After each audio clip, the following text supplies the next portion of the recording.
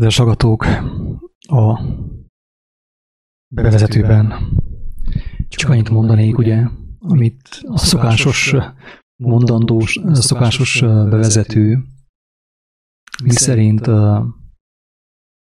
az igazság botrány. Aki látja a címet, a videó címét, az elképzelhetően megbotránkozik már a címben. De viszont aki meg fogja hallgatni ezt a beszélgetést, ezt a felvételt, meg fogja érteni, hogy mit jelent az, hogy a papok tanítják a politikusokat hazudni. Azt mondja Jézus, hogy boldog az, aki nem botránkozik meg az ő szavaiban. Boldog az az ember, aki hallja az ő szavát, és nem ütközik meg abban, nem ütközik bele az ő szavába. Mert az olyan emberben nincsen hazugság, nincsen gonoszság, nincs istentelenség. De viszont, hogyha az emberben hazugság van, hamisság van, mint ahogy bennem is volt és van, úgy megütközik ő az igazság szavaiban, az igaz kijelentésekben. Aki például hisz a mai rendszerben, még mindig hisz a politikai rendszerben, a politikai hatalomban, a vallási hatalomban, azok az emberek nyilván megbotránkoznak egy ilyen kijelentésben, beleütköznek, és megbotránkoznak, hogy a papok tanítják a politikusokat hazudni. Hisz a tömeg, vagy az emberek elhitték, sőt, én is elhittem, kedves hallgatók.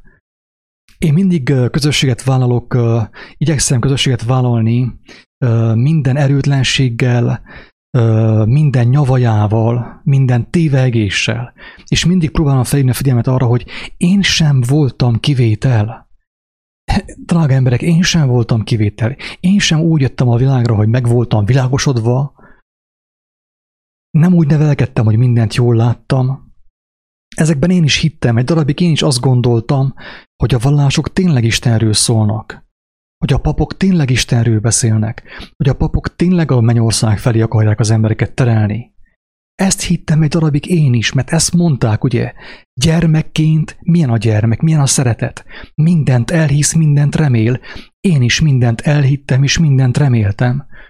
Hogyha nekem azt mondták, hogy a papbácsinak a dolga az, hogy az embereket a mennyek országa felé terelje, a Jóistenhez vigye, akkor ezt én elhittem. Hiába, hogy elmentem a vallás órára és unatkoztam, ugye, a hittanórára, unatkoztam, unalmas volt, nem volt benne élet, éreztem, hogy megfulladok. Meg kellett szöknöm onnét, ugye, nem egyszer, titkon. És megkérdeztem a papbácstól, hogy kell-e venni neki cigarettát, vagy valamit. És akkor azt mondta, hogy igen, akkor én megúsztam a hittanórát. Tehát, hogyha tényleg a Jóistentől szóltak volna ezek a papok, akik minket is ugye neveltek, próbáltak Istenre nevelni, Istent velünk megismertetni, hát akkor én nem akartam a cigarettáért menni, hát nem vagyok bolond, a gyermek nem bolond, sőt a gyermek van a legközelebb Istenhez, ugye? Ezt mondta Jézus. Az ő angyalaik mindenkor látják az én mennyei-atyámnak az arcát. Tehát, hogyha nekem a papbácsi Istenről beszél, az élő Istenről, hát akkor az én angyalom mire fog engemet ösztönözni? Hát nem arra, hogy maradjak ott a hittanórán és halljam az ő szavait. De az én angyalom engemet mire ösztönzött? Tűnés onnét, lépjél le, amíg nem késő. És leléptem, mint a kölyök a hittanról, szó szerint. Ez történt. Kedves hallgatók, nem kerülhetjük el, tehát a megütközést nem kerülhetjük el, hogyha olvasnánk Jézusnak a tanítását, az evangéliumot, és nem ütköznénk meg semmilyen szóban, azt jelenteni, hogy mi teljesen tiszták vagyunk. Hogy mi már mennyei állampolgárok vagyunk, nincsen bennünk semmilyen rossz, semmi hitványság, semmi hazugság, semmi álnokság.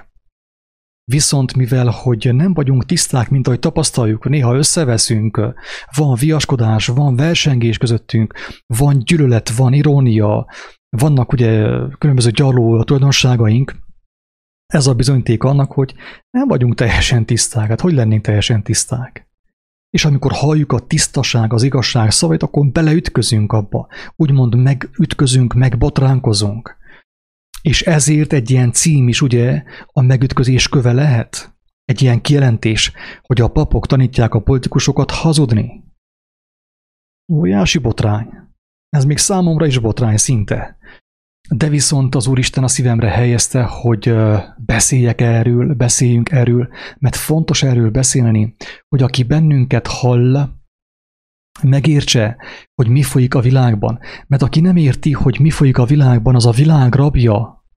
Érted már a lényeget? Aki nem érti, hogy minek köszönhető ez a globális világjárvány, minek köszönhető az, hogy a politikusok és a vallási vezetők függetlenül a felekezettől most már mind egy lére mennek.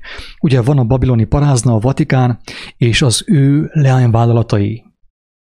Mint ugye tudjuk, a különböző keresztény felekezetek, karizmatikus, katolikus karizmatikus, hitgyülekezete, baptista, adventista, ezek mind a Vatikánnak most már a leányvállalatai, sőt, tovább megyek.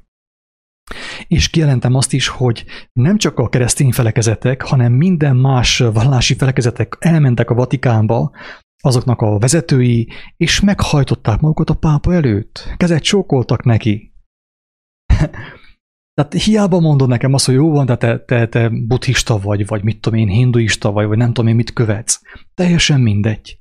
Mindenki meghajolt a szajha előtt. Mindenki meghajolt a szajha előtt. Na de boldog az a fül, aki ezt hallja, mert aki megérti, hogy ez hogyan történt, és hogyan történik a világban, minek köszönhető az, hogy a politikusok és a vallásvezetők ilyen nagy egyetértésben vannak egymással. Aki ezt megérti, az ember megmenekült. Szinte megmenekült múlt időben, mert érti a lényeget, és tudja, hogy hol nem lehet keresni Istent, hol nincs Isten, és hol lehet Isten, ugye? Ha ott nincsen, ahol gondoltuk, hogy van. Az, hogy a papok tanítják a politikusokat hazudni, hát erre én most fel fogok hozni egy régi történetet. Hogy nehogy valaki azt gondolja, hogy ez tegnaptól van így. Hogy az erdélyi katolikus püspökök, meg református püspökök, meg a magyarországi püspökök összefeküdtek a politikával. Ez nem tegnap történt. Több ezer éves sztori ez. Nincs új a nap alatt. Ezt mondja Salamon. Nincs új az ég alatt. Ugyanaz van most is, ami akkor volt, és ami holnap is lesz. Ilyen értelemben. Na jó van. A videó leírásában azt olvashatjátok, hogy sokan már egyértelműen látják, hogy a vallási és politikai vezetők ugye egymással karöltve hatalmaskodnak a tömegek fölött. Ezt nagyjából már mindenki látja, tehát úgy gondolom, hogy akiben volt egy picike igazság, szeretet, egy kis keresés, nagyjából ide már mindenki eljutott. Hogy a politika és a vallás az olyan, mint egy ikertestvérek. Nekem ikerhúgaim vannak, teljesen egyformák, még most is. Teljesen egyformák. Édesapám egy darabig nem tudta, hogy melyik másik. Na ilyen a politika és a vallás. Tehát politika azt mondja, hogy hát a doktor úr, a professzor azt mondta Kínában, hogy oltatni kell. A vallási vezető meg azt mondja, hogy az oltás Jézusnak a vére. Ezt mondják a hit gyülekezetében. Isten könyörüljön rajtuk.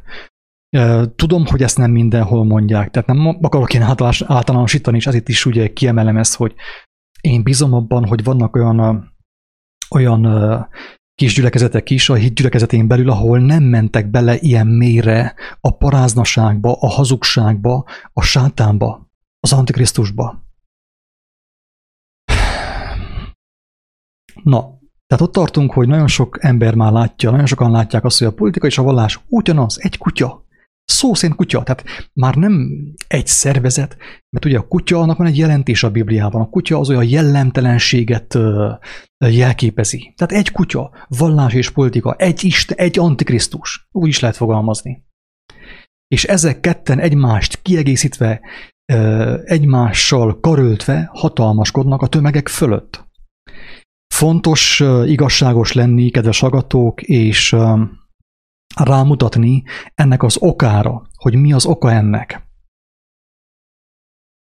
A politikai és egyházi hatalom képtelen lenne uralkodni az embereken, ha ők ismernék az Úristen akaratát. Pont. Pont.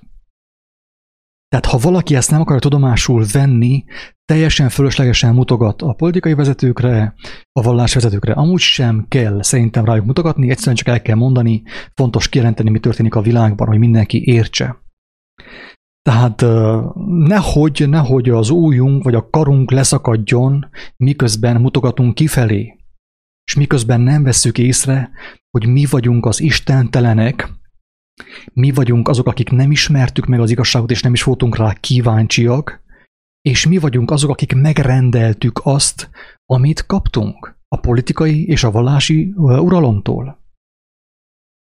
Mert a politikai és a vallási hatalom képtelen lenne uralkodni az embereken, hogyha az emberek ismernék az igazságot, hogyha volna közösségük Istennel, mint ahogy Jézus nekünk azt megmutatta, bemutatta, hogy hogyan lehet egy embernek közössége az élő Istennel. Hogyha mi valóban keresztények lennénk, avagy Krisztus követők, akkor sem a politika, sem a vallás nem tudna uralkodni, nem tudna hatalmaskodni rajtunk. Tehát ezt nagyon fontosnak tartom egyfolytában kihangsúlyozni, mert különben az egészből egy ilyen nagy felelősséghárítás lesz, és nagy köpködés ugye a levegőben, hogy a büdös Orbán kormány meg a Fidesz, nem, lassan a testtel. Kedves hallgató, lassan a testtel, mert meg kell először vizsgálni azt, hogy mi van a szívünkben. Amíg azt nem vizsgáltuk meg, addig nincs értelme a eszmefuttatásnak, a bűnbakkeresésnek, nincs semmi értelme. Ez a videó nem arról szól, hogy hárítson a politikai és a vallási vezetőkre, hanem arról szól, hogy megmutassa, hogy hogyan történik az emberek manipulálása, ugye? Hogyan történik a vallás és a politika nevében, és most ugye újabban az áltudomány nevében, ugye a brit tudósok nevében, akik Wuhanból hazahozták ezt a rettenthetetlen vírust. Na most akkor elmondom a lényeget, az összeesküvést röviden. Felolvasom a videó alól, ugye, a leírásból felolvasom, és azután azt meg fogom mutatni az Ószövetségben, hogy ez hogyan történt meg már akkor, hogy miért van az, hogy nincs új a nap alatt ugyanaz van, ami korábban is volt. Tehát az összeesküvés röviden és tömören a következőképpen hangzik. A vallási vezetők, jól figyelj, meg kell szépen jól figyelj, hogyha már bekapcsoltad ezt a videót, meg kell szépen jól figyelj, mert fennáll a lehetőség, hogy ezt meg fogod érteni. Meg fogod érteni, és fel tudod használni lelked épülésére, lelked tisztulására, és az Úristennel való kapcsolatodnak az ápolására, vagy megerősítésére. Tehát a vallási vezetők, mivel valamennyire ismerik Isten törvényeit, ez tény. Tehát tudom, hogy a papbácsik, meg a esperes, meg a főperes, meg az alperes, meg az összes lelkész, meg atya, meg testvér, meg mindenki, ők valamennyire ismerik Isten törvényeit. Valamennyire ismerik a Bibliát, valamennyire, tehát hangsúlyozom valamennyire. Tehát ismerik az ő törvényeit, de ahogy Pál mondja, hogy megvan bennük a kegyesség látszata, a kegyesség, a szeretet és a bölcsességnek a látszata megvan, arról beszélnek, de nem élnek annak az erejével. Ebbe a kategóriába esik ugye ez az ember is, aki ugye most tömegesen küldi az embereket oltatni, Böjte Csaba. Megvan nála is a látszat. Nagyon szépen mosolyog, úgy beszél, mintha szeretne, de viszont hogyan lehet szeretni igazság nélkül? A hazugságot támogatva hogyan lehet valakit szeretni? Szeretlek, drágám, tegyél meg még 2 lépést hátrafelé, essél a szakadékba. Így tudunk szeretni Isten nélkül, igazság nélkül. Drága emberek, ez van. Tehát a vallási vezetők, mivel valamennyire ismerik Isten törvényeit, azokat összevegyítik a babonákkal, a Csíksomlyói Szűz Máriának a szobrával, a Babba Máriával, a Reikivel, a pozitív gondolkodással, a vonzás törvényével, és mindent összevegyítenek a jogával, ugye? Összekavarnak mindent, ugye babonák, meg szellemek, meg a halottakhoz imádkozás, Tehát az igazságot összevegyítik jól a kovásszal, nagyon sok kovász van benne. Sok igazság van a templomban, viszont nagyon sok kovász is van a papnak a beszédében, ami méreg. Megkeleszti a tésztát, ugye? Egy kis kovász az egész tésztát megkeleszti, ezt mondja Jézus. Tehát a vallási vezetők, mivel ismerik az igazságot valamennyire, azokat összevegyítik, összekeverik a babonákkal, egyházi dogmákkal, és azt úgy tálalják az embereknek, mint Isten beszédét. Na ez az ő istentelenségük, amiért számot kell adjanak, ahogy eljött az utolsó óra. Egyes vallási vezetők, katolikus papok még a mai nap folyamán fognak számot adni Istennek, amikor meghalnak, ugye? Mert ebből a számadás, ugye? Meghaltál, kész. El kell számolni azzal, amit csináltál mostanig. Tehát egyeseket ugye talán még ma, holnap, hónap után, 10 év múlva, Isten tudja, mikor fogja elérni ugye a számonkérés ideje. De az biztos, hogy erről, amit cselekedett, mindenki számot kell adjon, főképp azok az emberek, akik Isten nevében szólnak. Ilyen szempontból azt kell mondjam, az ezoterikusok, a keleti misztikusok, ugye, akik azt mondják, hogy mit tudom, hogy jóga, meg mit tudom én mi, meg különböző szobrok, ők nyíltan vállalják, hogy ők nem hisznek Istenben, különböző filozófiában hisznek, és különböző filozófiák által tudnak úgymond tévelyegni, és másokat megtéveszteni. Ezt is elmondtam már többször, hogy Jézabel azért nem volt olyan gonosz, mint a mai keresztény vezetők, mert Jézabel, ő a Baál nevében tévesztette meg az embereket. A Baál nevében, egy bálvány nevében, egy szobor nevében, vagy valami, mit tudom én, kártyavetés nevében. Ő legalább nem mondta azt, hogy Isten nevében. Azt mondja, Istenek nevében, ott van egy szobrocska, meg mit tudom én, milyen isteneink vannak. Tehát ő nem azt mondta, hogy a mindenható Isten, az örökkévaló Isten nevében, Ábrahám, Jákob és Izsák Isten nevében. De viszont a mai vallásvezetők ezt teszik. Tehát azért sokkal tisztességtelenebbek, sokkal álnokabbak, mint Jézabel, mert ők Isten és Jézus Krisztus nevében teszik ugyanazt, amit Jézabel tett. Jézabelnek a fizetsége az volt, hogy bele kifordult, ugye, szablakból kiesett, csak kutyák megették a húsát. Hogyha akik Jézus és Isten nevében szólnak és tanítják hazugságra az embereket, velük mi fog történni, hogyha Jézabel lesz történt? Ez a kérdés, egyszerű kérdés. Mindenki gondolkozzon ezen a dolgon. Tehát újra olvasom. Tehát a vallásvezetők, mivel valamennyire ismerik Isten törvényeit, azokat összevegyítik a babonákkal, a Bibliát, ugye, egyházi dogmákkal, és azt úgy találják az embereknek, mint Isten beszédét.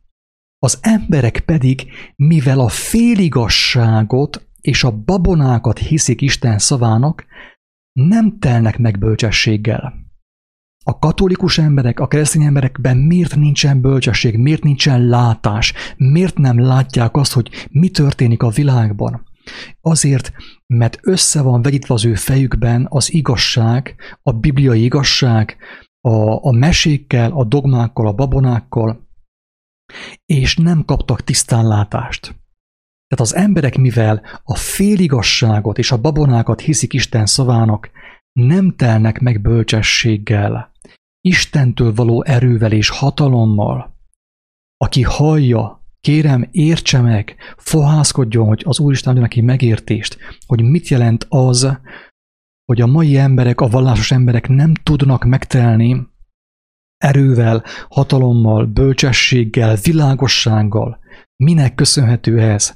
Annak köszönhető, drága embertársak, hogy az Úristen ő adja az ígérete szerint a teljes erejét, a teljes hatalmát, a teljes dicsőségét, mint ahogy adta Jézusnak, ő adná neked is és mindenkinek. Viszont az Úristen nem tudja adni az ő erejét a babonák mellé, a féligasságok mellé. Érted már a lényeget, drága embertárs? És remélem mindenki érzi azt, hogy én ezt nem elmarasztalással mondom, nem gonoszságból mondom, amit mondok, hanem féltéssel. Isten egy olyan szerencsétlenek, egy olyan torszülöttnek, mint én, amilyen vagyok, valamit megmutatott az ő dicsőségéből. És arra kért, és arra indít, hogy mutassam meg azt, amit kaptam, másoknak is, hogy más is halljon róla, és más is hozzáforduljon. Tehát azért nem tudnak az emberek megtelni, azért nincsen tisztánlátás a kereszténységben, mert az emberek, mint ahogy sokszor mondtuk, Isten és Jézus nevében embereket követnek, más embereket követnek, babonákat, különböző ilyen szokásokat, hagyományokat követnek, és Isten ehhez nem tudja adni az erejét. Hát, hogyha Isten adja az erejét egy buta embernek, azt az erőt ő lehet, hogy hülyeségre használja. Hát ez itt van az, hogy egy apuka nem adja oda a csőre töltött pisztolyt az ő gyermekének. Az ő 5 éves gyermekének, lehet, hogy torkon lövi magát vele. Azt hiszi, hogy csokoládé, azzal viszont látásra. Érthető a lényeg, hogy miért nincs erő? Miért nincs erő a kereszténységben? Azért, mert túl sok a hazugság, túl sok a hamis tanítás, és nincsen személyes kapcsolat az élő Istennel. És Isten nem adhatja az ő erejét a babonák mellé. Mert mi történik? Az erő, ugye, ami van, akár a pénz által, a hatalom által, mire van felhasználva? A szobrok építésére, a szobrok imádatára, a rózsafőzére, csak mindenféle istentelenségre. Ezért nem akarja adni Isten az ő erejét a féligasság mellé, a babonák mellé, a vallási dogmák mellé. Tehát ott tartunk, hogy az emberek a vallási vezetők által prezentált, bemutatott dogmákat, hittételeket hiszik Isten szavának. Ezért nincs nekik hatalmuk, nincs erejük, és nincsen bölcsességük.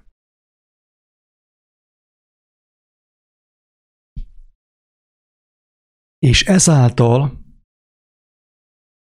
az emberek, akik ugye a féligasságot és a babonákat hiszik Isten szavának, tudatlanul épp Isten és Jézus nevében szolgáltatják ki életüket a fenevad rendszerének, és vesznek el azáltal. Ez a rövid leírás, ez a rövid kijelentés, röviden és tömören. Tehát ahhoz, hogy a politikai hatalom tudjon uralkodni az embereken, jól figyeljetek meg legszépen, ahhoz, hogy a politikai hatalom, ez a fenevad rendszer, ez a covidos rendszer, a vakcinázó gép, hogy tudjon uralkodni az embereken, arra van szükség, hogy előzőleg az emberek le legyenek züllesztve. Értelmileg. Az értelmetlen ember, a féligasságokban hívő ember nagyon fogékony a hatalomnak az elképzeléseire. Tehát, és akkor, hogy történik meg az, hogy a papok és a lelkészek, a keresztény vezetők tanítják a politikusokat, ugye a hatalmaskodókat arra, hogy hogyan uralkodjanak az embereken. Ők tanítják. Úgyhogy összefeküsznek, ugye, tehát nem fizikailag, de úgy is megtörténhet, Isten tudja. Tehát már engem ez semmi nem lep meg. Szodomában és Gomorrában élünk, úgyhogy engem ez semmi nem lep meg. Tehát ugye mivel barátkoznak, ugye mosoly, kompromisszum, a politikus adja a pénzt, ugye a támogatást, támogatjuk az árvákot és mindent, akármilyen projektet van szólján, mert pénz az van. Ha nincsen pénz, akkor 2 zéróssal többet ütünk be a számítógépen, és lesz pénz, ne törődj te azzal. Mondjad, mire kell pénz, jó akarsz lenni, a jóság imidzsét akarod fenntartani az emberek előtt, ne törődj, elintézzük azt is. Mennek a riporterek, profi kamerákkal minden filmeznek, de majd egy érzelgős dumát elmondasz nekik, és azáltal te leszel a sztár. Te leszel a sztár, és mindenki ünnepelni fog téged.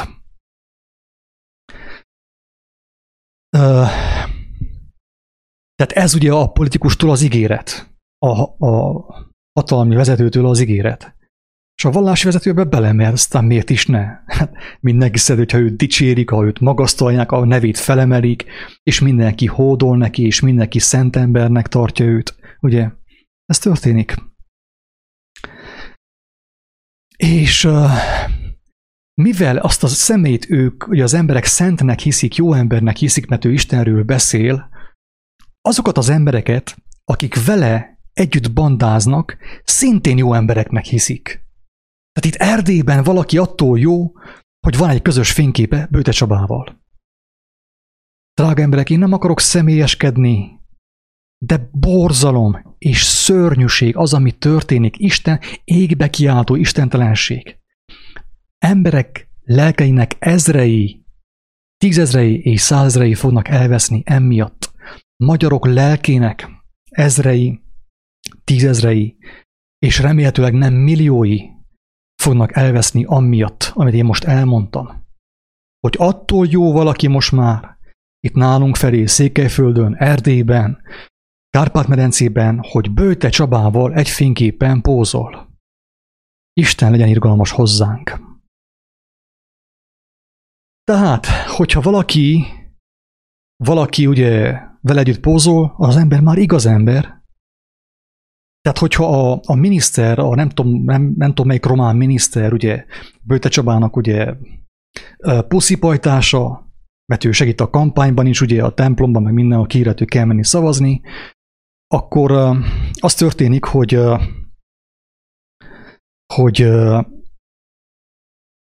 tehát az Isten nevét hozzácsatolta, ugye, a hamis próféta, a vallási vezető a lenti hatalomhoz, a sátán hatalmához.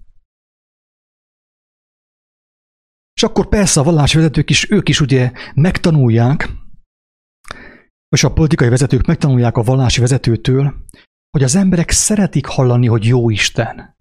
És akkor a miniszter a televízióban azt fogja mondani, hogy fogjunk össze a Jóisten nevében. Jóisten is azt akarja, hogy éljünk, túléljük ezt a helyzetet, tartsunk 5 méter távolságot, tegyünk maszkot, és oltassuk magunkat. Tehát a vallási vezetőtől ő megtanulta, hogy hogyan kell beszélni az emberekkel. Érthető a lényeg? Közben, hogyha valakinek van ehhez hozzáfűzése, nyugodtan szóljon, hogy ezt a témát minél jobban kivesézzük és érthetővé tegyük azok számára, akik ezt a videót meg fogják hallgatni, hogy megértsék, hogy hogyan működik a vallási politikai manipuláció. De amúgy ez le van írva a Bibliában, tehát hogyha valaki azt hiszi, hogy én magamtól szólok, ezt én most találom ki, az ember téved. Az ember, hogyha Istenhez fordul és majd olvassa a Bibliát, meg fogja látni, hogy én nem magamtól szóltam, ez mind meg van írva.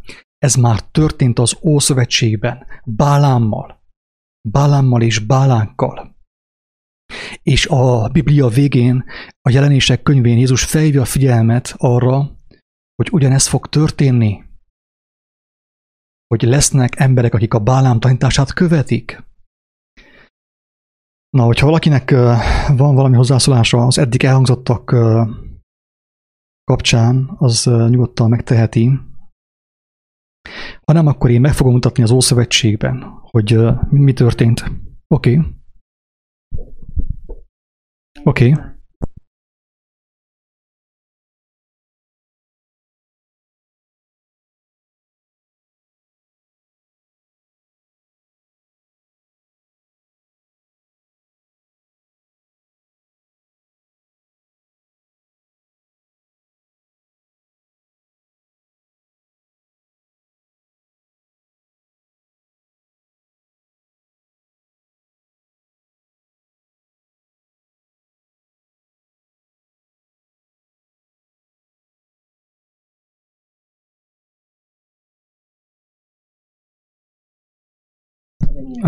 Pillanat, Kinga, mert itt azt hiszem, hogy itt nem hallatszik, tehát valahogy az élőben nem ment be a hangod valamiért, meg kell néznem, hogy miért itt valami nem stimmel.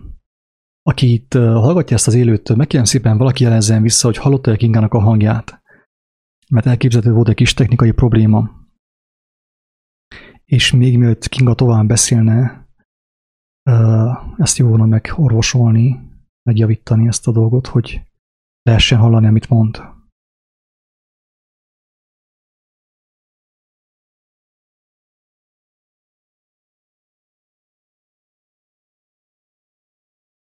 Tehát aki ezt hallgatja, ezt a videót, nem hallotta senki, oké.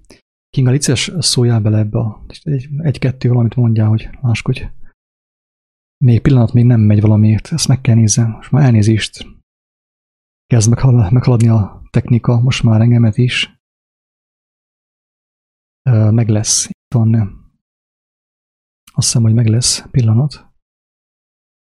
Properties. Oké.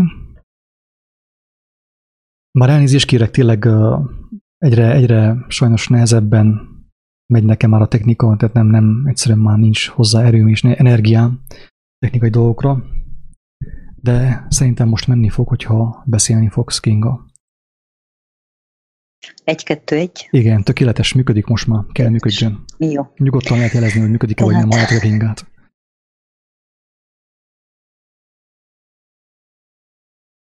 Nos, akkor mondom, tehát jött egy pár gondolat, ahogy így beszéltél, Isten kegyelméből, hogy milyen régre is megy vissza ez az egész történet, ami megfigyelhető a hatalom és tehát úgymond a politika és a vallás között. Tehát erről ugyanúgy bizonyságot tesz az Ószövetség is, mint az Új Szövetség.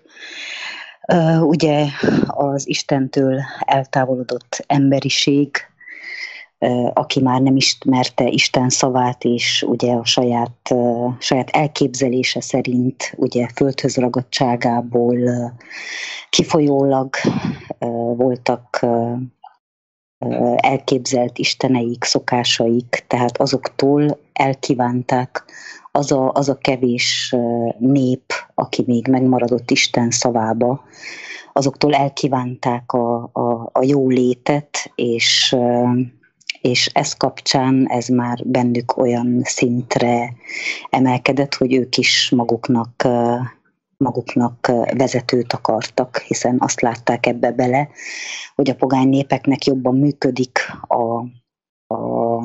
az életük, tehát ők valamelyest ezt áldásnak látták. És akkor ugye Isten meg is engedte, hogy akkor válasszanak maguknak egy vezetőt, és akkoriban az úgy történt, hogy ezt az Isten szavát közvetítő, mert már akkor is hiába, hogy ők még hittek Isten szavába, de bennük sem volt meg, nem működött ez a személyes kapcsolat még, tehát ott is szükséges volt a közvetítő, de hát azok ugye valóban Isten szavát közvetítették, és akkor ők voltak, akik felszentelték azt a vezetőt, akit kikövetelt a nép, és Isten megengedte nekik. Tehát én úgy gondolom Isten kegyelméből, hogy akkor született meg már ottan ez a még nagyobb szakadás, ez a még nagyobb eltávolodás Isten beszédétől, mert hát ugye belementek az Isten szavát szerető emberek is a földhöz ragadtságba, a földi kincsek gyűjtögetésébe, és hogyha Jézust megfigyeljük, bizony ő nem kért engedélyt senkitől, amikor ő elkezdte a pályafutását, tehát Isten országát hirdetni, hanem ő Isten lelkétől ihletve, az ő szavába bízva, ő ment és hirdette úton, útfélen, ugye már legelső alkalomkor, úgy emlékszem az írásokból, hogy 12 évesen a templomba, tehát még az ő szüleitől sem kért engedélyt, ugye a szülei meg is fenyítették, hogy legközelebb szóljon, hogyha ilyen cselekedetre készül, és akkor ő már meg is válaszolt Isten lelkéből, hogy nem tudjátok-e, hogy az én atyámnak a szavát kell már követnem, és hogy már innentől kezdve én nagykorú vagyok, és már nem tartozom nektek beszámolóval, mert elkezdődött az én munkálatom. Tehát ebben az egészben az a lényeg, hogyha az ember már azt észreveszi, hogy Jézus sem kért engedélyt senkitől, hogy ő Isten országát képviselje, hogy az emberek közé elvigye az örömhírt, az evangéliumot, a feltámadást, akkor az, amit most látunk, és az Ószövetségben is, ami láthatott, az nem ugyanaz, hogyha a vallások tehát ha én egy vallást akarok alapítani, abba a politikának folyamatosan beleszólása van, tehát azt a politika kell, hogy engedélyezze, hogy nekem egyáltalán akármilyen Isten hitem legyen, és hogyha a politika úgy ítéli meg, hogy az én vallásom nem zavarja az ő elképzeléseit, akkor be vagyok jegyezve, tehát innentől kezdve nem egyértelmű, hogy a politika és a vallás egymás kezére játszanak, hiszen az egyik ad engedélyt a másiknak működni, tehát van egy egyesség közöttük, ami ugye, hát ha megnézzük Jézust, tehát egyértelmű, hogy semmi jóra nem vezet. Ezt szerettem volna elmondani. Jó van, köszi. Na hát itt van egy érdekes hozzászólás, amit felolvasnék, és utána megmutatnám azt, hogy hogyan bukott el úgymond a vallás, és mikor. Tehát nem mondtam azt, hogy nem tegnap bukott el, nem több ezer éve. Azt mondja valaki, hogy most már senki sem hisz bennük, mármint a politikusokban. Nem félünk, de ez vajon nem inkább az arrogancia a mi részünkről? Lenézzük őket. Én mivel lennék jobb, mint ők? Ezt jó lenne megkérdezze mindenki magától, én is.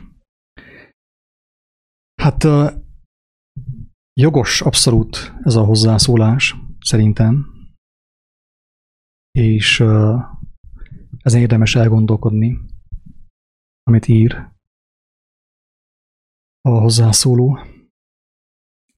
Tehát valóban úgy van, hogy egyre kevesebben hisznek a politikában is, a politikusoknak is.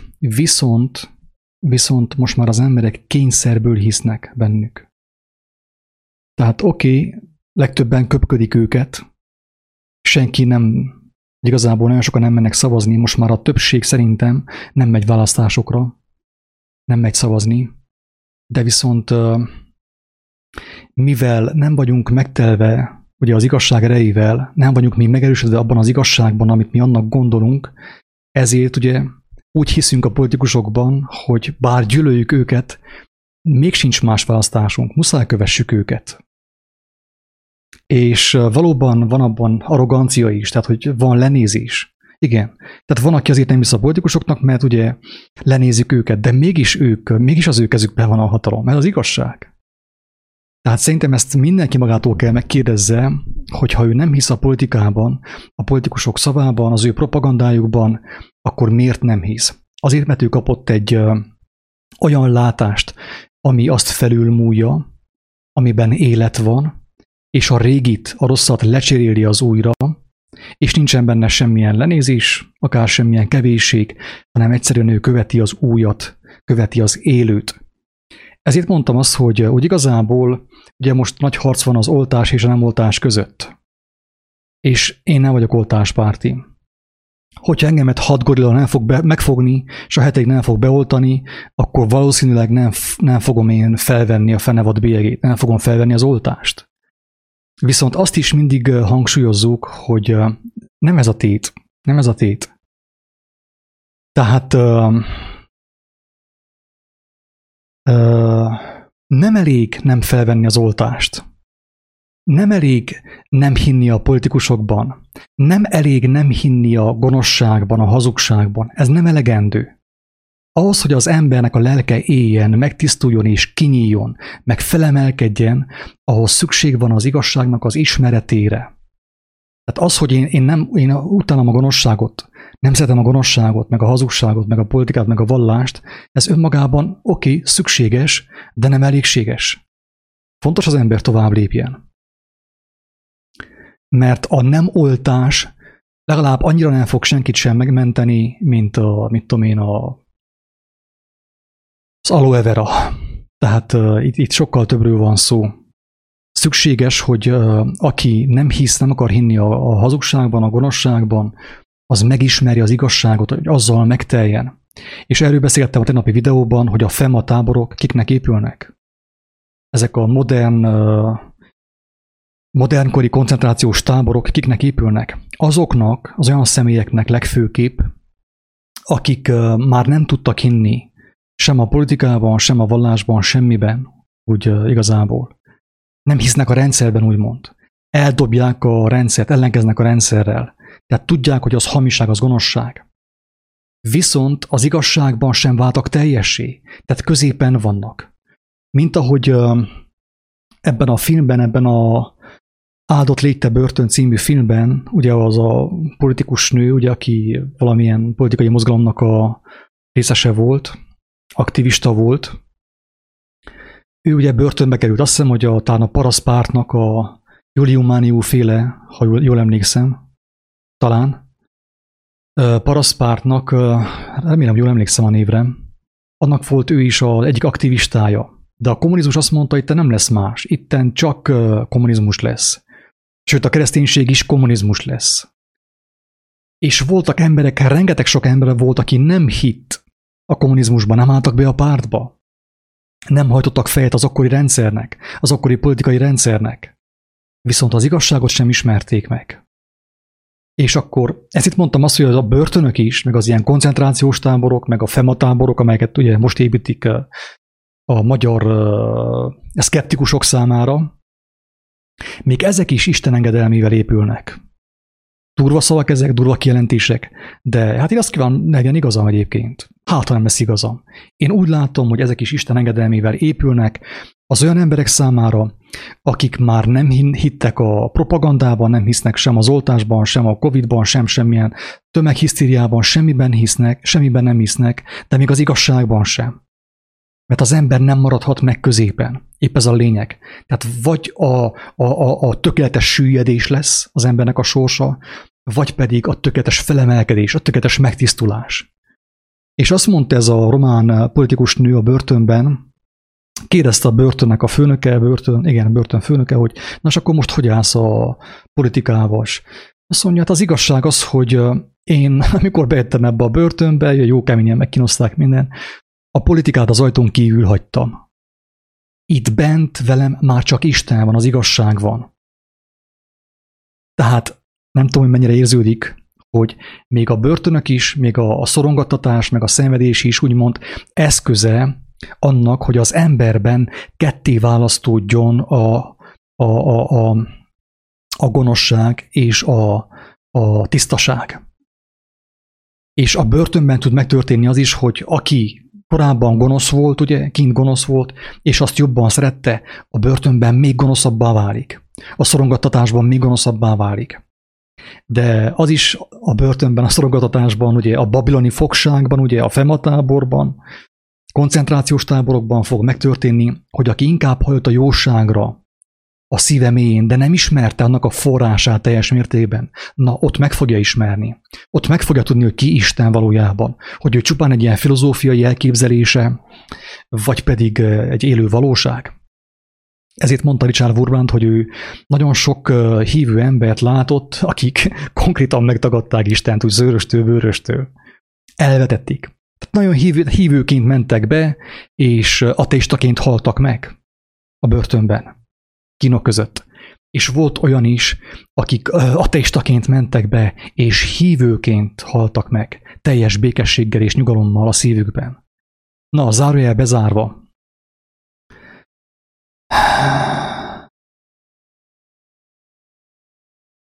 Jó, mondja Judit, hogy nekem vigyáznom kell, hogy ne gyűlöljem őket. Ezt a sok képmutatót, feltűnés, viszketegségben szenvedő, pszichopata, vallási vezetőt. Na oké, Judit, ezzel el is mondtad, hogy hogyan gondolkodsz róluk. Hát tudjunk imádkozni értük, ez a lényeg. Tehát valóban itt, hogyha valaki elmondja, tehát Jézus durván bizonságot tett a farizeusok ellen. Tehát ő nem azt mondta, hogy hát szerintem nem biztos, hogy jól gondolkodtok, nem így, azt mondta, hogy meszelt sírok vagytok, kívülről gyönyörűen rajogtok és csillogtok, belül meg telve vagytok mindenféle ragadománnyal, vagy nem tudom, hogy fogalmazza, kígyóval, békával. Ő egyértelműen elmondta. És nem azért, mert gyűlölte, hanem egyszerűen felhívta az emberek figyelmét, hogy őrültség, amit csinálnak, amit tesznek az emberekkel. Azt mondta, hogy Nem fognak bemenni Isten országába, de akik be akarnak oda menni, azokat sem engedik be. Pontosan azért, mert a kovásszal, a hazugság kovászával összevegyítik az igazságot. Oké, akkor most menjünk vissza az Ószövetségbe, Bálám szamarához, barátaim. Ugye ezt mindenki ismeri, ugye ilyen szállóigévé vált, hogy áll, mint a Bálám szamara. Na hát mi is így jártunk, most jött a Covid, és akkor most állunk, mint a Bálám szamara.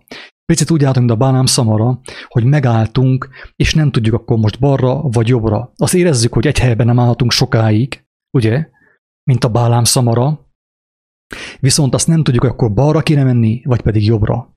Ezzel még nem vagyunk tisztában. Ki volt Bálám, és ki volt Bálák? Ugye a zsidók, a héberek kijöttek Egyiptomból, Egyiptom földjéről, de nem csupán Egyiptom földjéről jöttek ki fizikailag, hanem kijöttek abból a szellemiségből, ami Egyiptom volt. A szobroknak az imádatából, a perverzióból, a szodomából, a gomorából, tényleg a varázslásból, a kártyavetésből, a jóslásból, tehát mindenből kijöttek. És a 40 év puszta alatt, amit egyébként ugye megtettek volna 40 nap alatt is, az történt, hogy ők tényleg megtisztultak. Én hiszem azt, hogy a héberek nagyon is megtisztultak ott a 40 év puszta alatt. Az úcsú az kiesett ugye belőlük, és azok, akik hajlottak az igazság felé, ugye ők megértették és megismerték Istennek a hatalmát, hogy ő a semmiből is megeteti őket mennyei mannával. És bementek ugye a Kánaán földjére, ahol korábban olyan emberek voltak, olyan népek voltak, mint amilyenek egyébként ugye feltehetőleg Egyiptomban is voltak. És akkor történt egyfajta honfoglalás, ugye. Persze ez a... mindegy, ez nem is térek ki erre, amit akartam mondani. Szóval, bementek oda, és elérkeztek egy bizonyos helyre, a Moabiták földjére, és Moab királya Bálák volt. És ő látta azt, hogy itt vége. Itt vége. Itt a varázslók sem fognak segíteni, sem az istenek, sem a szobrok, senki nem fog rajta segíteni. Mert az a nép olyan erővel jön, olyan hatalommal jön, amit ő nem volt ahova rakjon, nem volt ahova tegyen egyszerűen. Tehát Bálák, ugye a királya, Moabiták királya, szó szerint betojt, még ott körülbelül a szemefére is barna volt, mert látta, ez a nép, ez nem csupán, mit tudom én, fegyverrel jön, meg mit tudom én, bicskával, meg késekkel, hanem egy hatalmas izével, tehát mondjam azt spirituális erővel, hogyha így lehet nevezni. És amikor Bálák meglátta, hogy ezt a népet nincs ahogy legyőzze, ő mit csinált? Azt csinálta, amit a mai miniszterek, a mai politikai vezetők. Megnézte, megfigyelte, hogy kire figyel a nép. Voltak ott ugye profiták. Volt Mózes, ő amúgy nem volt Mózesnek szabad bemenni Kánaán földje, ő kívül kuksolt ugye körülbelül. De viszont voltak profiták, akik bementek, és akiket ugye a nép követett, mert ők tényleg Istenből szóltak. És akkor azt mondja Bálák, tehát itt egy megoldás van, hogy megveszem az ő spirituális vezetőjüket, aki ugye Bálám volt. Bálám. Böjte Csaba, nem tudom én milyen atya, ezek ugye. Most is vannak ilyen spirituális vezetők, hiába, hogy Jézus azt próbálta nekünk megtanítani, hogy hogyan léphetünk személyesen kapcsolatba Istennel, minket ez nem érdekelt. Ezért ugye megmaradtunk az emberkövetésben, a vallási vezetők követésében. És akkor mit csinált? Azt mondta a nem tudom én milyen miniszter, ugye a román parlamentből, ugye a székely földről származó miniszter azt mondta, hogy egyszerű a megoldás, ez a nép, amíg hisz Istenben, és van neki tartása, és van bizalma Istenben, ő nem fogja elhinni a hazugságot, a bullshit-et, amit mi mondunk nekik. De hogyha meg tudnánk valahogy főzni az ő spirituális vezetőjüket, ugye, akkor nyert ügyünk van, akkor a népet be tudjuk állítani a mi játszmánkba, a mi propagandánkba. Ezért van az, hogy ugye a mai bálámok mit csinálnak? Jön a választás, a bálámok azt mondják, hogy na, hónap szavazunk a nemzetért, az összefogásért, a Székelyföldnek az autonómiáit, már 50 éve, vagy mit tudom, hány éve szavazunk a Székelyföld autonómiájára. A bálámok, a mai bálámok a templomban kihirdetik, hogy mit akar Bálák, ugye? Mert Bálák ezt csinálja, a miniszter, a képviselő, a parlamenti képviselő, az országházi, a megyei tanácsnak az elnöke, minden alkalommal, amikor választások jönnek, megkeresi a profétát, ugye a népnek a spirituális vezetőit, a papokat, ezeket az önjelölt profitákat, hogy őket megfőzze és elküldje az embereket szavazni. Ez történt mostanig, röviden és tömören. Ugyanezt tette Bálák is. Elküldte Bálámhoz az ő követeit, a véneket, ugye, de hatalmas izével, kincsek, arannyal, meg mindennel is. Gyakorlatilag hát megkérte, hogy átkozza meg a népet, mert különben nem fogja legyőzni. És nagyon meg fogja őt tisztelni, ugye, mint ahogy a mai vallásvezetőket megtisztelték a politikusok. Mert megnézték, hogy Böjtnek milyen hamis ambíciói vannak, ő szár akar lenni, ő szent akar lenni, ő azt hiszi Szent Ferenc akar lenni, semmi gond. Segítünk neked a szentségben. Adunk pénzt, hogy még több árvát tudjál úgymond begyűjteni, akiknek ugye mellesleg a szülei épek egészségesek, külföldön dolgoznak, ugye. Ezt csinálták ugye a vallási vezetők, vagy a politikai vezetők. Jöttek a pénzzel, jöttek Báláknak a követei hatalmas pénzzel, ígéretekkel, és megpróbálták Bálámot megfőzni. És amikor elmondták, hogy milyen céllal küldte őket Bálák, akkor a Bálám, a vallási vezető, a katolikus vallási vezető, a hídgyülekezetének a főpásztor és a társai, nem azt mondta Bálám egyértelműen, hogy emberek, ilyet nem csináltok, meg vagytok balandulva. Hogy átkozzam meg azt a népet, akit Isten megáldott? Nem ezt mondta Bálám. Egyből egyértelmű, hogy emberek, köszönöm szépen az ajánlatot, az aranyat, az ezüstöt, meg a hírnevet, meg mindent. Apropó, milyen kísértést kapott Bálám? Ezen szépen gondolkozzunk el. Vajon nem ugyanazt a 3 kísértést, amit kapott Jézus a pusztában? Dehogy is nem. Csak ő neki a gerince valahol hiányzott, ilyen puha testű volt, nagy csigál körülbelül. Isten bocsássa meg. És mint amilyenek vagyunk mi is, a legtöbben büszke férfiak. Dumánk az van, de gerinc az már rég elmaradt valahol az úton. Ez van, tehát én senkit nem akarok megsérteni, legfőképp magamat, vagyis inkább magamat sértem meg, mint másokat. Mert ezt én el tudom mondani magamról, mint férfiról, aki férfinak hitte magát 40 éven keresztül, és közben gerinc az ott maradt a homokozóban valahol.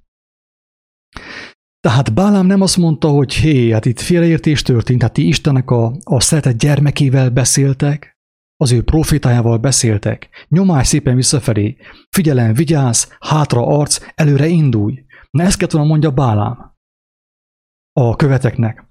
Azt mondta, hogy hát én nem átkozhatom meg, az igyekezett ilyen hízelekbe gondolkodni, mert kísértette az arany, a hírnév, a hatalom, s minden, a pozíciós minden. És az emberek őt imádni fogják, és ő lesz a fő proféta, adta meg minden. Meg lett kísértve, és azt mondja, hogy hát elmondta, hogy ő nem átkozhatja meg Istennek a népét, de viszont azt mondja, hogy gyertek be, feküdjetek szépen le, megvendégellek, és én közben aztán megkérdezem az Úristent, hallám ő mit mond, hát ha meggondolta magát, hát ha megmásítja a szavát, amit ő már korábban 1000-szer elmondott nekem, hát ha meggondolja magát. Hiába, hogy egyértelműen ki volt jelentve, hogy Istenben nincsen változás. Ott igen van és nem van Istenben. Nincs ilyen langyos közép. Na de reménykedjünk, hogy meg fogja gondolni magát, mert én is szeretem az aranyat, a hírnevet és a hatalmaskodást. Behívta őket és megvendégelte őket, lefektette őket szépen. És elment Istenhez, Istentől megkérdezte, és Isten elmondta, hogy te, hát gondolkozz apám, mert én azért dolgoztam ezen a népen mostanig 40 éven keresztül, hogy te most akkor, mit tudom, egy néhány aranyért eladd őket a moabitáknak. Teljesen meg vagy zakkanva. Na, nem így van leírva, akit érdekel, olvassa el. Mózes 4. könyvében van, a 22. fejezettől a 24-ig. Kemény történet. Na, utána ezek visszamennek a követek, és Bálák ugye ki van készülve, hogy itt óriási bajok vannak, míg a profita sem akar hajlani, csak azt mondta, hogy na, akkor menjetek vissza, de még több arannyal, még több ezével, még több vagyonnal, meg ajándékkal. Hát, ha elcsábolna. És akkor ugyanaz a dolog ugye eljátszódik még egyszer, hogy hát ő megkérdi Istent, hogy akkor mit csináljon. És megvendégelte őket meg minden, és akkor azt hiszem, hogy másodjára vagy harmadjára azt mondta Isten, legalábbis ő ezt hallotta Istentől, tehát ő azt hallotta Istentől, amit hallani akart egyébként Bálám, ugye? hogy ne átkozz meg őket, de menjél el velük. Tehát ugye már egy kicsivel több arany, egy talicska aranyal többét, ugye már érdemes megfontolni az ajánlatot. És akkor Bálám szépen felpattant a szamarára, ugye a Bálám szamarára, nem a Jóska bácsira, és elindult a moabiták földje felé, hogy beszéljen a királyukkal, Bálákkal. Akkor közben az történt, hogy úgy van, persze Isten meg van személyesítve a Bibliában, hogy megértsük. Nem azért van megszemélyesítve így ennyire, hogy mert ő egy olyan emberi személy, mint mi, egy gyarló ember. Ő maga az ige. Ahogy János mondja, ő maga a törvény, az életnek a törvénye.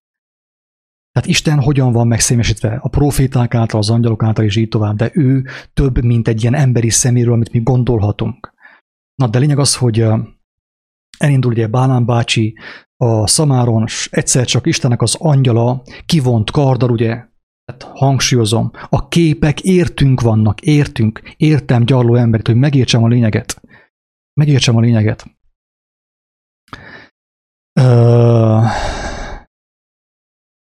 Ott van Istennek az angyala a kivont karddal, és a szamár megáll, és nem megy tovább. És Bálám teljesen fel van izgulva, mert hatalmas az ígéret Báláktól. És ki van készülve, hogy az ostoba szamár megállt. És akkor megverte a szamarat. Akkor a szamár elment balra, de nem akart előre menni. Akkor is megvert, elment jobbra. Még egyszer 3-szor megverte. És mit mond az írás? Azt mondja, hogy Isten megnyitotta a szamárnak az ajkait, hogy beszéljen. Szamár, most képzeld el, mész a lóháton, a szamarodnak a hátán, és a szamár megszólal. Szerintem úgy lepattansz onnét, mintha életedben soha nem ültél volna a szamár háton. Szamár megszólal, és azt mondja, hogy miért ütsz, apám, hát én téged szolgáltalak egész életemben. Nem látod, mi van a mi utunkban? Hogy ki van a mi utunkban? Ott van Isten maga. Ugye? Istennek az angyala kivont karddal. Te hogy nem látod ezt? Én mennék, de nem mehetek. Hát. És akkor Isten ugye megnyitotta Bálámnak is a szemét, és meglátta ő is az angyal, csak akkor megértette, hogy ő tényleg Istennek az akarata ellen ment. Akkor végül Isten neki megengedte, hogy elmenjen, hogy bizonságot tegyen Báláknak arról, hogy ez Istennek a kiválasztott népe. Tényleg az volt. Kiválasztott őket Egyiptomból, a hazugság, ostobaság, babonák földjéről. Az asztrológia, a tarot, meg a reiki, meg mindennek a földjéről. Ugye elhozta őket, és a jóslások földjéről. És ugye bement, és akkor ugye épített 7 oltárt a Bálámnak, hogy átkozza meg a népét. És akkor ugye neki fogott Bálám, hogy elvégezze az átkot, ugye, de átok helyett áldás jött ki az ő szájából. És ezt 3-szor megcsinálta. Nem tudta megátkozni azt a népet, amelyet Isten megáldott. És szeretném itt hangsúlyozni azt, kedves hallgatók, és amely egyenesen járt, egyenes gerincen járt az életnek az útján. Azt a népet nincs az a proféta, nincs az a varázsló, az a jósnő, és nincs senki, aki őt meg tudná átkozni. Érthető? Ez a lényeg az egésznek. Tehát 3-szor építetett oltárt, ugye 3-szor próbálta megátkozni, és nem tudta megátkozni. Mert ez a nép meg volt szentelve, valamelyest meg volt próbálva, még ha nem is volt tökéletes, de kedves volt Istennek az a nép. Mert az ő igazságát hordozták valamilyen mértékig, egész nagy mértékben az ő szívükben. És nem tudta megátkozni Bálám őket. Egymástán 3-szor áldotta meg őket átok helyett, így adta az Úristen. Bálák teljesen ki volt készülve, ilyen nincs. Ez a bolond ugye, hát a saját életével játszik, hogy nem akarja megátkozni ezeket az embereket, ugye azt a népet. És hát a történet azzal folytatódik, hogy mivel nem tudta megátkozni Bálám a népet, ezért adott egy tanácsot Báláknak. Ezt lehet megérteni a Bibliából, mert több helyen van szó Bálámról, és legutóbb a Jelenések könyvének a 2. részében. És a tanács az volt, hogy te, halljátok, én ezt nem tudom megátkozni, hát ha egyszer Isten megszentelte őket, hogy átkozzam én meg? De van egy jó ötletem, megsúgom nektek, Úgy csak ide szépen. Megsúgom én nektek, mint ahogy a mai katolikus papok és a mai keresztény vezetők megsúgják a politikusoknak, hogy hogyan lehet az embereket manipulálni, úgy megsúgtam Báláknak, hogy te, csajokat szeretik. Csajokat szeretik. Szeretnek bulizni, táncolni, meg minden. És az történt, hogy a héber fiúk, ugye, hát nekik is voltak nőik, és biztos ők sem voltak rusnyák, Isten tudja. De lényeg az, hogy a moabita lányok azok biztos szépek voltak, szebbek voltak. Isten tudja, nem tudom. Lényeg az, hogy megtetszett nekik, a moabita lányok. És akkor elkezdtek velük ugye paráználkodni, közösülni, közösséget vállalni. Igen, de nem csak a lányokkal vállaltak közösséget, hanem az ő szellemiségükkel is. És kezdték elfelejteni a törvényt, az élet törvényét, az életnek a rendjét, amit Isten nekik tanított 40 éven keresztül a pusztában. Kezdték azt elfelejteni. És helyettük bement a Csíksomő Szűz Mária, a Medjugorji Szűz Mária, a Lourdi Szűzanya, a Babba Mária, bement helyette a Szent Korona kultusz, bement helyette a Reiki, és bement minden. És ezután mi történt? Legyőzték őket. Legyőzték őket. Ez történt, drága emberek, ez történt. Ezt fontos elmondani. Miért? A mi tanulságunkért, hogy megértsük a lényeget, hogy ugyanaz van most is, ami akkor volt. A mai vallási vezetők készítik fel a politikusokat arra, hogy uralkodjanak a nép fölött, és elítessenek velük minden istentelenséget. Csak hogy most már ott tartunk, nem ahol a Bálám és a Bálám szamara, hanem most már ott tartunk, hogy a fenevad, a politikai rendszer ledobta a hátáról ezt a paráznát, ugye, a szajhát, az egyházat, ledobta a hátáról, ezt írja a Jelenések könyve. Felülkerekedett, mert mostanig ugye mit csinált? A Bálám, ő ott volt felül, ő tanította az egész rendszert, mert ő ismerte a törvényt valamennyire. És azt szépen összekeverte babonnával, kicsi propagandával, választási kampánnyal, árvaházak építésével, összekeverte mindennel. És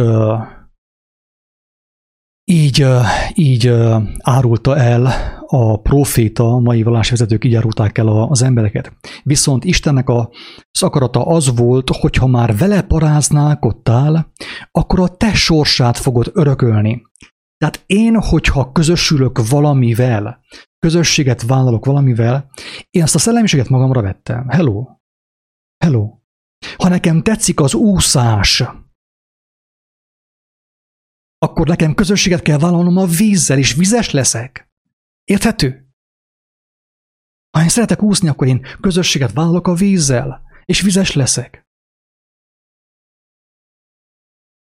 És mivel a bálámok, a mai vallási vezetők közösséget vállaltak a politikai mentalitással, a hatalmaskodás, a pénzszeretet, a perverzió mentalitással, ők is olyanná váltak. Igen ám, de abban a szellemiségben a politika erősebb, mint a vallási vezető, mert a vallási vezető az már meghasonlott, elárulta Istenét, ő már nem erős. Viszont a gonosz, ugye, a gonosz, a földi hatalmasság a maga nemében erősebb, mint a kurva, Isten bocsássa meg, mint a parázna, aki Istenét megtagadta, de a gonoszságban sem olyan erős. Így tudott megtörténni az, hogy a politika a vallás fölé keveredett, és azt mondta, hogy hello, fiúk, lányok, a templomot bezártuk, mostantól otthon lesz a halleluja. Tehát beteljesedett a szemünk látára az írás. A Jelenések könyve a szemünk látára teljesedik be. Hogy a fenevad, maga a hatalom, a politikai rendszer ledobta a hátáról a babiloni paráznát. És szétszaggatják azt ugye mostan, tehát teljesen darabokra, teljesen megsemmisítik. A pápa, a piborosok, meg mindenki, érsegek, minden, sehol senki.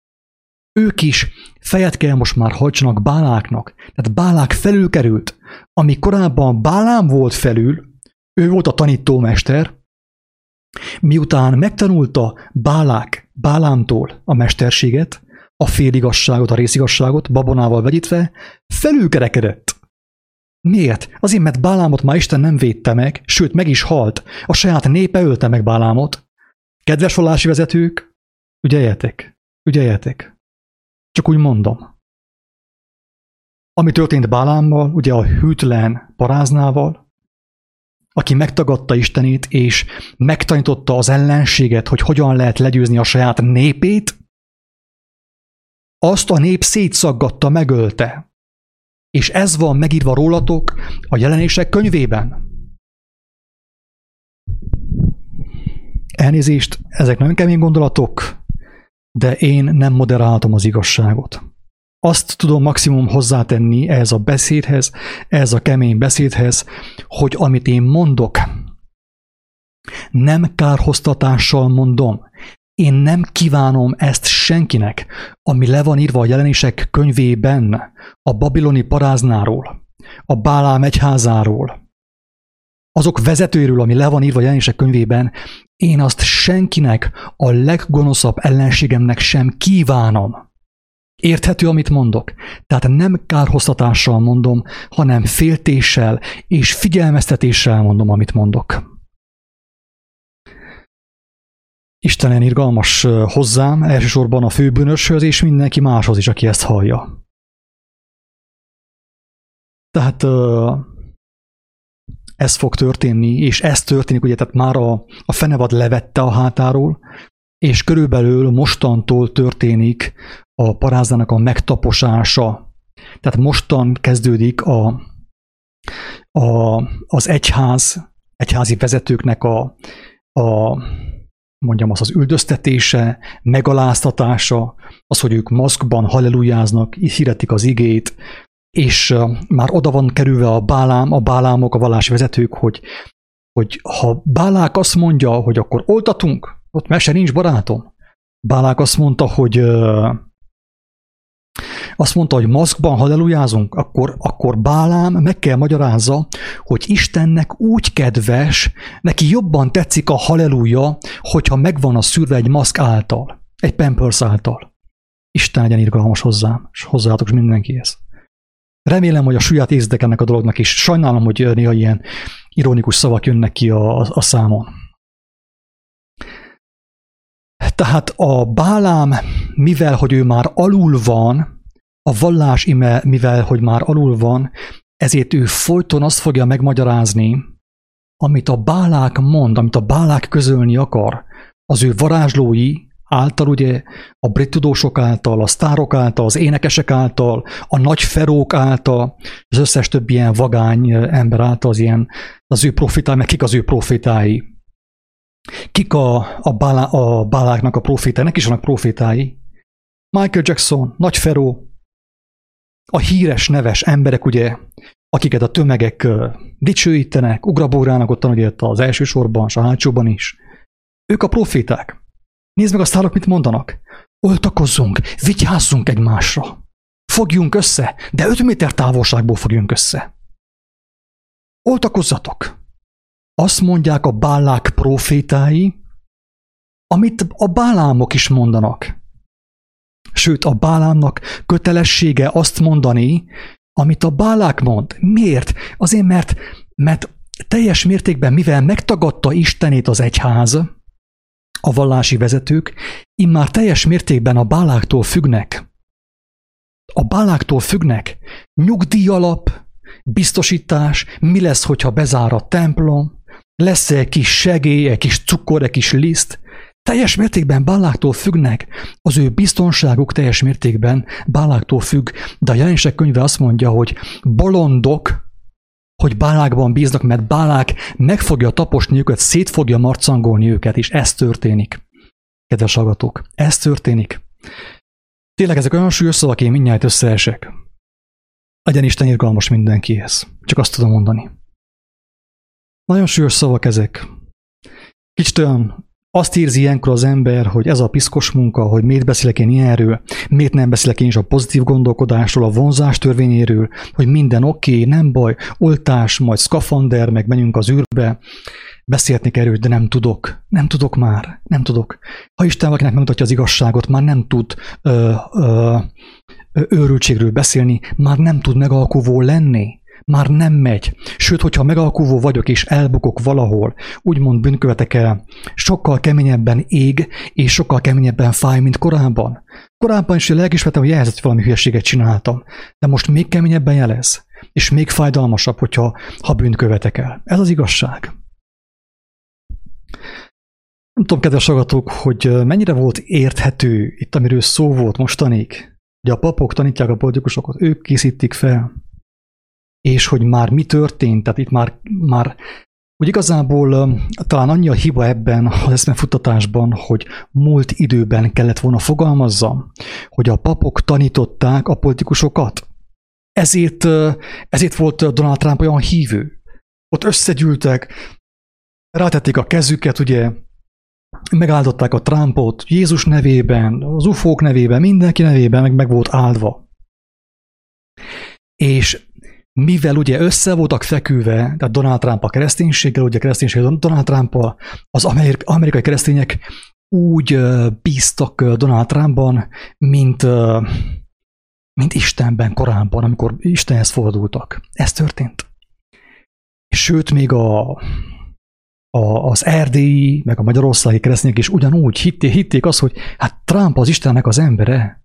Hát meg volt áldva, 20 varázsló körbevette, 20 bálám körbevette, és imádkozott érte. Istennek a terve az volt, hogy 20 tiszta lelkű gyermek imádkozzon egy olyanért, akinek eszágába sincs megismerni és megcselekedni az igazságot. Őrültség, kedves hallgatók, meg van mondva, hogy ha láthatókra nézünk, el fogunk veszni. Ha a színházra, a cirkuszra nézünk, el fogunk veszni. Pál apostol azt mondja, hogy mi a láthatatlanokra nézünk, és nem a láthatókra. Ezt mondja Pál apostol. Mert a láthatók ideig, óráig valók. Hamar elmúlnak, rothadnak, rozsdáznak, minden bajuk van. Hogyha mi arra nézünk, akkor szépen mi is rothadunk és rozsdázunk is. Lelkestől, testestől, szöröstől, bőröstől megyünk bele a szakadékba, a tűzbe. Ez van.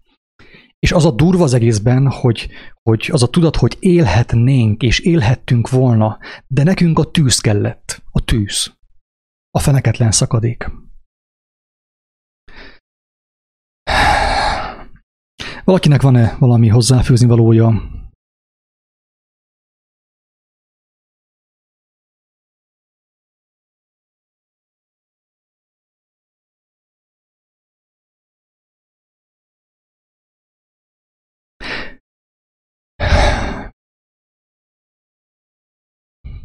Kemény téma, azt terveztem, hogy fel fogom olvasni a Bibliából, de nem fogom felolvasni. Tehát úgy gondolom, hogy már eddig is túlságosan szájbarágósá lett ez a videó, ez a tartalom.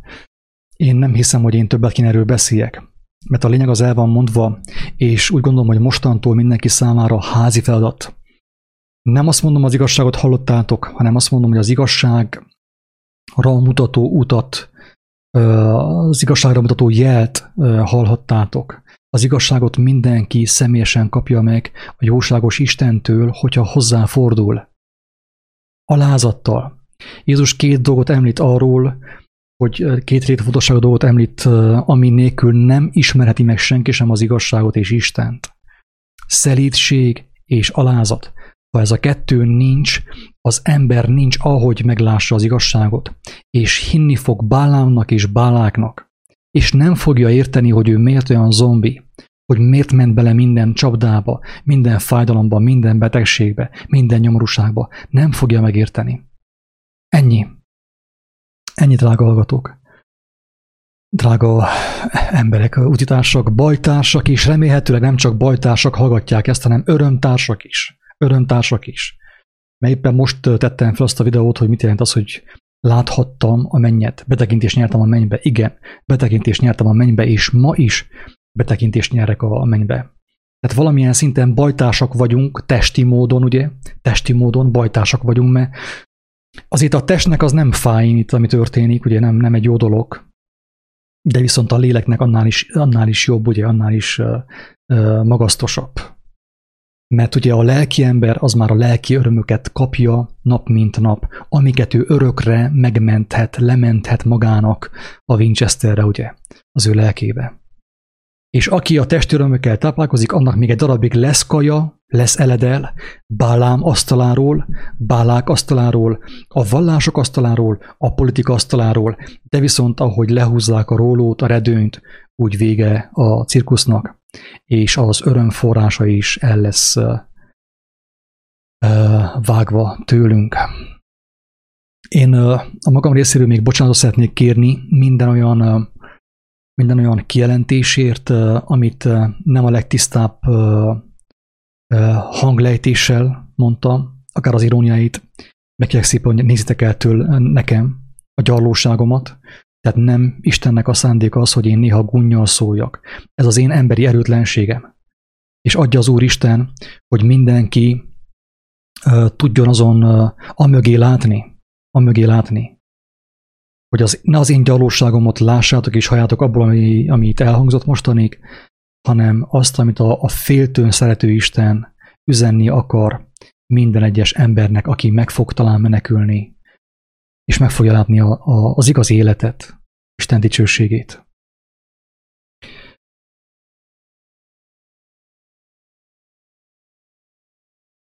Valakinek valami? Sehol semmi. Oké. Ennyi volt. Ennyi volt, kedves hallgatók. Szerintem ebben bőségesen benne volt minden, amit emberként elmondhatunk egymásnak. Arra felhívom a figyelmet, aki megértette, főképp azok osszák meg az ilyen tartalmakat, az ilyen videókat, akik megértették. Mert elmondtam már korábban is, hogy volt olyan, hogy olyanok osztották meg is megosztották, akik nem értették meg, akik nem kaptak megértést Istentől, és kaptak 2-3 támadást, és abba a helyben elestek. Tehát aki megértette, az ossza meg, mutassa meg embertársainak, de készüljen fel arra, hogy aki ezt hallja, az nem fog tapsolni. Örömében nem fog szögdösni és ilyen, nem tudom, örömtáncot, indiántáncot járni. Mert ezek kemény gondolatok, ahogy fel volt vezetve ugye a beszélgetés, amiben az ember megütközik, az emberi ego, az emberi gonoszság, hazugság megütközik. Engemet is támadnak, viszont van oltalmam, van oltalmazóm, aki engemet megerősít. Ez van. Azért tudok ilyen dolgokat elmondani, és merek ilyen dolgokat elmondani, mert bízok abban, hogy az, akitől kapom ezeket a megértéseket és látásokat, az tényleg az ég és a föld teremtője, és az ő oltalma az valódi oltalom, most is, örökön örökké. Ingyen kaptátok, ingyen adjátok. Isten áldjon, sziasztok!